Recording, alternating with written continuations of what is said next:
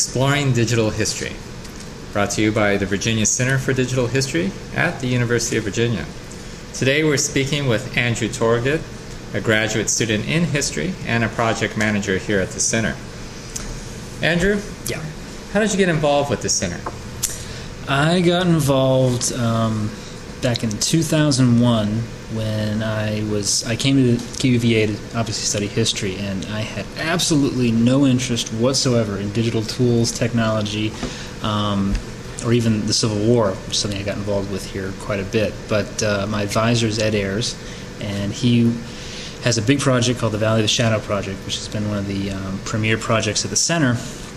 And he was my advisor, and I started doing a master's thesis on secession in Virginia, which used a lot of the resources from the Valley Project. And as I started working on it, he suggested that I perhaps get involved in the project, doing some of the work that a lot of graduate students do here at the center for different projects, transcribing some of the materials that we have online, things like that. And I said no.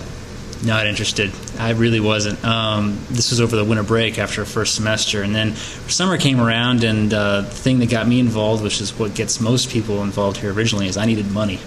Yeah. And it was a paying job, a good, well-paying job, and so I got involved and started transcribing and doing some work over the summer for the previous project manager, a nice lady named Susanna Lee, who was working on the project. And I did that for a while, and I thought it was interesting, but I didn't really envision using it for any of my own work or getting more involved until the next semester. Ed asked me to become the project manager. And I thought about it for a little bit and had no concept of just how much work that was actually going to entail, so I agreed. Okay.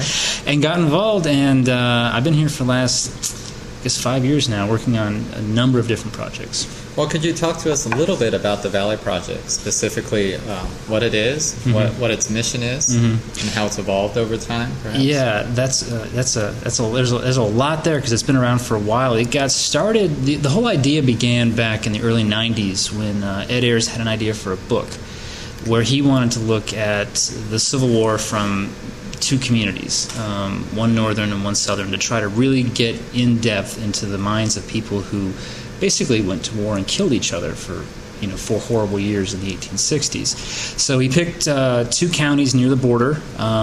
One is Augusta County, Virginia, and one is Franklin County, Pennsylvania. They're both within the same valley. It's called the Shenandoah in Virginia and the Cumberland in Pennsylvania. They're about 200 miles apart. They seem to share everything except for slavery, which is the one thing that does divide them. And they ended up going to war and killing each other, literally during 1861 to 1865. So he wanted to look into this, and he originally intended to write a short book.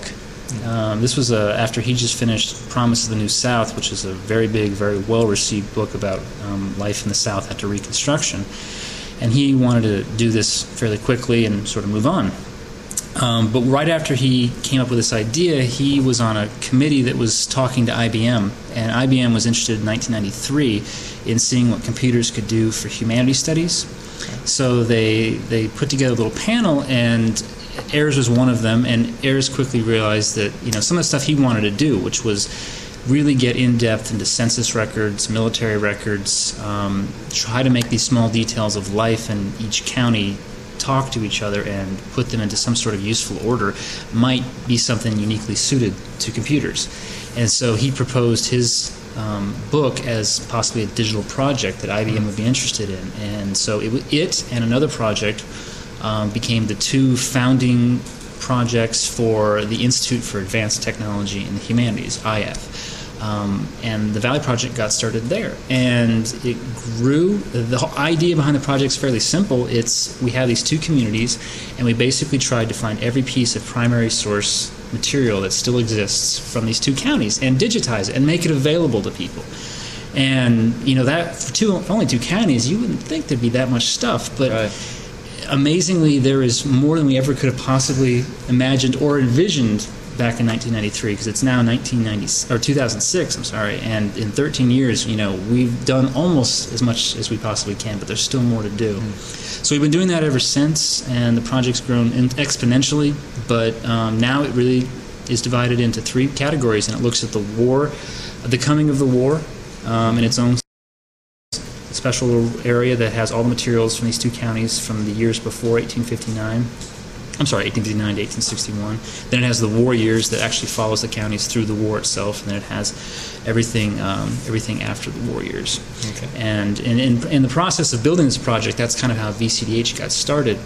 This project was a part of IATH, but in 1998, Ed Ayers and Will Thomas, who had become the project manager for the Valley, decided that we really needed a space that was specifically dedicated to digital history work. IATH does all humanities stuff and do some great work over there, but Ed and Will felt that there needed to be a space specifically for history and for some of the outreach for K through 12 that the VCDH does with our projects like Valley of the Shadow. So how could Valley of the Shadow be used? I mean, certainly scholars would use it to have research there at their fingertips. Yeah. That could be one use for it. Are there other ways that you've heard the Valley being used? The Valley gets used in a surprisingly large number of ways, and some of them we never anticipated, which is sort of the fun part of doing this sort of work. Way we've often described the project is it's as smart as you are, which is whatever questions you have and things you're interested in, you can almost always find some sort of use for the project that fits your needs. So the way the project works is it's all primary sources, and they're translated into whatever the most convenient digital form is to access online. But we don't have any intermediation on the scholar's part. We don't have interpretation. We don't tell you, for example, why the war came.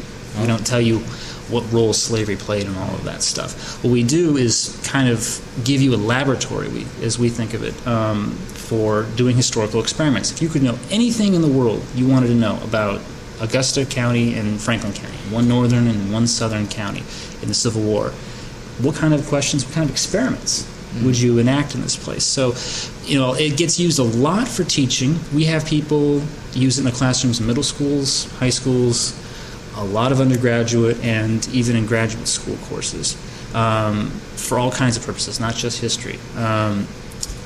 And scholars use it for their own research. It's a phenomenal source if you really want to get in-depth in what it's like in a given community to actually live the Civil War. So it shows up now. It's been around long enough that it's showing up in footnotes for books, dissertations, articles, things like that. But genealogists, use it a good deal as well. It's actually one of the most fascinating things about the project we never anticipated was that since all of our records are online, somebody who Googles their family name will find Parker, whatever it is, in some of our databases that way and find our project. And so they can find some of the materials that we've pieced together and maybe get a better sense of whatever family history they're trying to find from that period. But it often works as much to our benefit because a lot of these families are very eager to share their family history. So if there's a person that lived in Augusta County in the 1860s and their family member finds our name in our census records, we've had many people come to us with family letters, diaries, pictures, all kinds of records from the era that we otherwise would never have known about and certainly never would have had access to. And that becomes a part of this organic archive that we've been building over the years. So you've talked to us a little bit about the past, your work with the Valley. You've talked to us how it's being used currently. What are its plans for the future? The future is it's something we're working on. The project has reached a point where we're talking about how we're going to archive this. A digital project is very different from something like a book or an article in a lot of obvious ways. And one of the ones that we're struggling with right now is how do you shelve that? With a book, when it's printed, it'll go on a library shelf, and in 100 years, if the paper is still there, you can read it. With digital stuff, the technology that makes the things we've transcribed, the databases we built work, has to keep up and be updated so that all the stuff that we've done up there has to be maintained so that it will still be accessible in 5 or 10 years.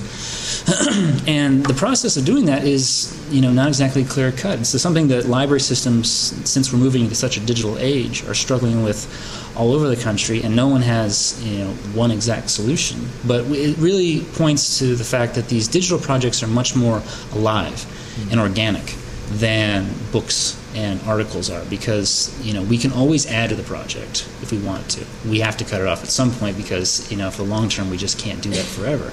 But at the same time, we don't want to cut off the possibility that in 10 years a whole new collection might come along that would be extremely important to add to the archive, and we would want to still be able to do that.